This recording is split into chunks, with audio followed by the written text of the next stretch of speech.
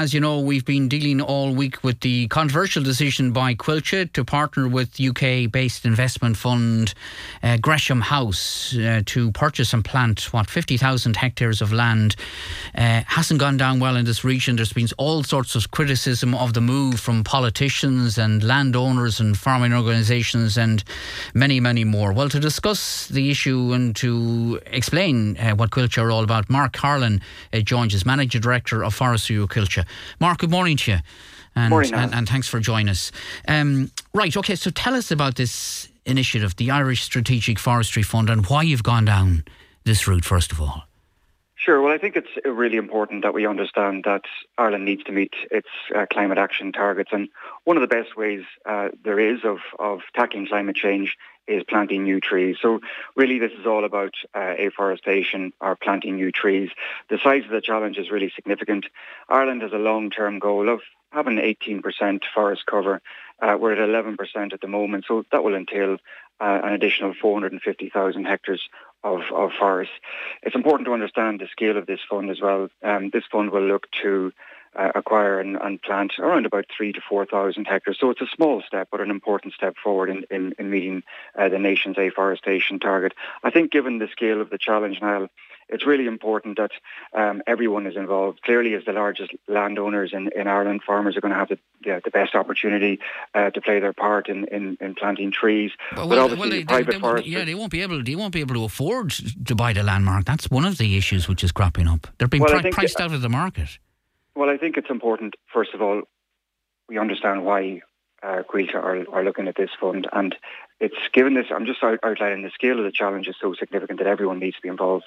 Farmers are going to have the most significant role to play, but private forestry companies and the state forester, Quilcha as well, all are going to have a role to play in planting trees and making sure that we meet our climate action targets. And this fund is one of the ways in which Quilcha can help meet our climate goals. But was it the only way? Could you not have a more home-based Irish solution to this particular plan, do you think, or not? It's the fact that there's a private investment fund, Gresham House. That's what's angering a lot of people for various reasons. Well, I think this is home-based because, first of all, the forests are going to be planted. They're going to be cared for and managed by the semi-state state forester, Quilcha. The cornerstone investor here is the Ireland Strategic Investment Fund, so they're putting in an initial 25 million. And the majority of investors at the moment are Irish investors. The investor type that we're looking for here are long-term, low-risk pension funds. So I think there's a great opportunity for Ireland to invest in forestry, and that's what this vehicle allows. I think when it comes to your point in terms of the price of land, Quilcha hasn't got any more land. We've planted everything we can. So for us to meet afforestation targets, we need to acquire new land. And I think one of the most important points, just to clarify, is this isn't about selling land, Quilcha selling land or forest. In fact, it's the opposite. It's about acquiring land to create new forests. And it's not about driving up the price of land. It's not in our interest to drive up the price of land. Why would we want to drive up what we're trying to acquire? And just a couple of points on that. I think there's only, at the end of the day, so much that we can pay. And it's also important to realise the scale of this fund. I mean, you mentioned 50,000 at the start. That's a very, very long-term target of what Quilcha needs to do in terms of afforestation. There is confusion about this, as you well know, Mark. So do we know at this stage how much land is to be planted, or what's your vision on? Yeah, I think there's some confusion here because last April, Quilcha stepped forward with its long-term vision for the future forest estate. And one of the things we said at that point was we need to get back into afforestation, and our stated aim was to create 100,000 hectares of new forest in the very, very long term over the next 30 years. It's important to remember that since Quilcha was established in 1989, we've already created 100,000 hectares of new forest and afforestation over the previous 30 years. So this isn't something new for Quilcha to acquire land and to create new forests. So I think it's important what this fund is, though. This fund is just one of many vehicles that's going to be needed for Quilcha to get back into afforestation. This fund will look at about 3,000 to 4,000 hectares. So it's important we don't confuse the overall long-term Quilcha aim with what this fund is setting out to do. There are going to be other ways of doing it as well, including the use of public lands as well, and that's very important to understand. All right, you're aware of the widespread controversy and anger there has been in some cases in relation to this. It was referred to earlier in the week by one of our local TDs as simply a land grab by Quilcha. How do you respond to that? Well, it's not a land grab, but at the end of the day, we have to be clear for Cuilta to carry out afforestation, land is required. And in fact, for the nation to meet its long-term objectives of 18% forest cover, it does entail 450,000 hectares to be planted over the long term. Clearly, farmers are going to have the most significant role here, and that's what I just want to acknowledge as well, the important role of farmers in this. And there's a new national forestry programme as well at the moment, which offers very attractive supports for forestry, and I think farmers need to be supported in that.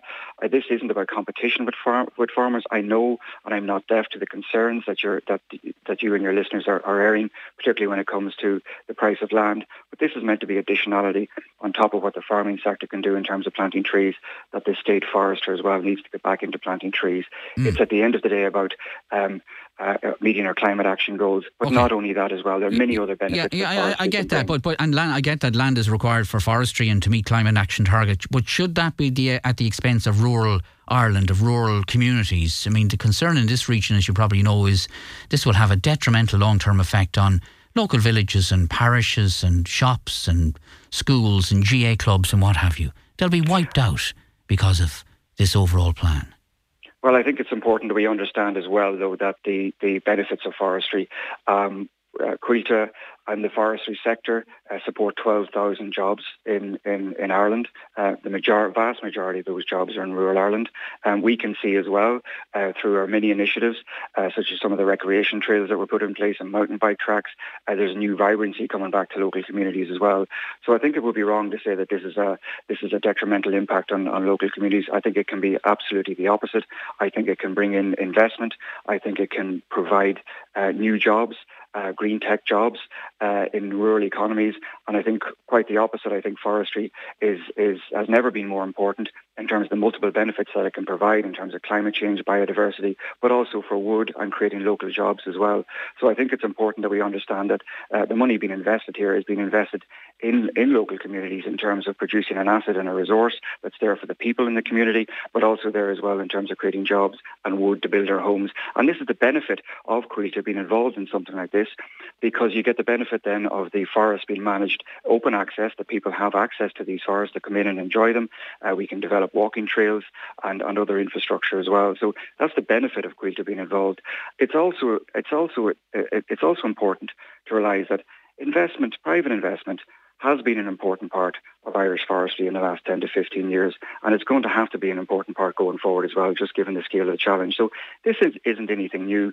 Private forestry companies have been using private capital to create new forests in the past, and will in the future as well. Given the size of the challenge, it's important that everyone is involved in planting trees.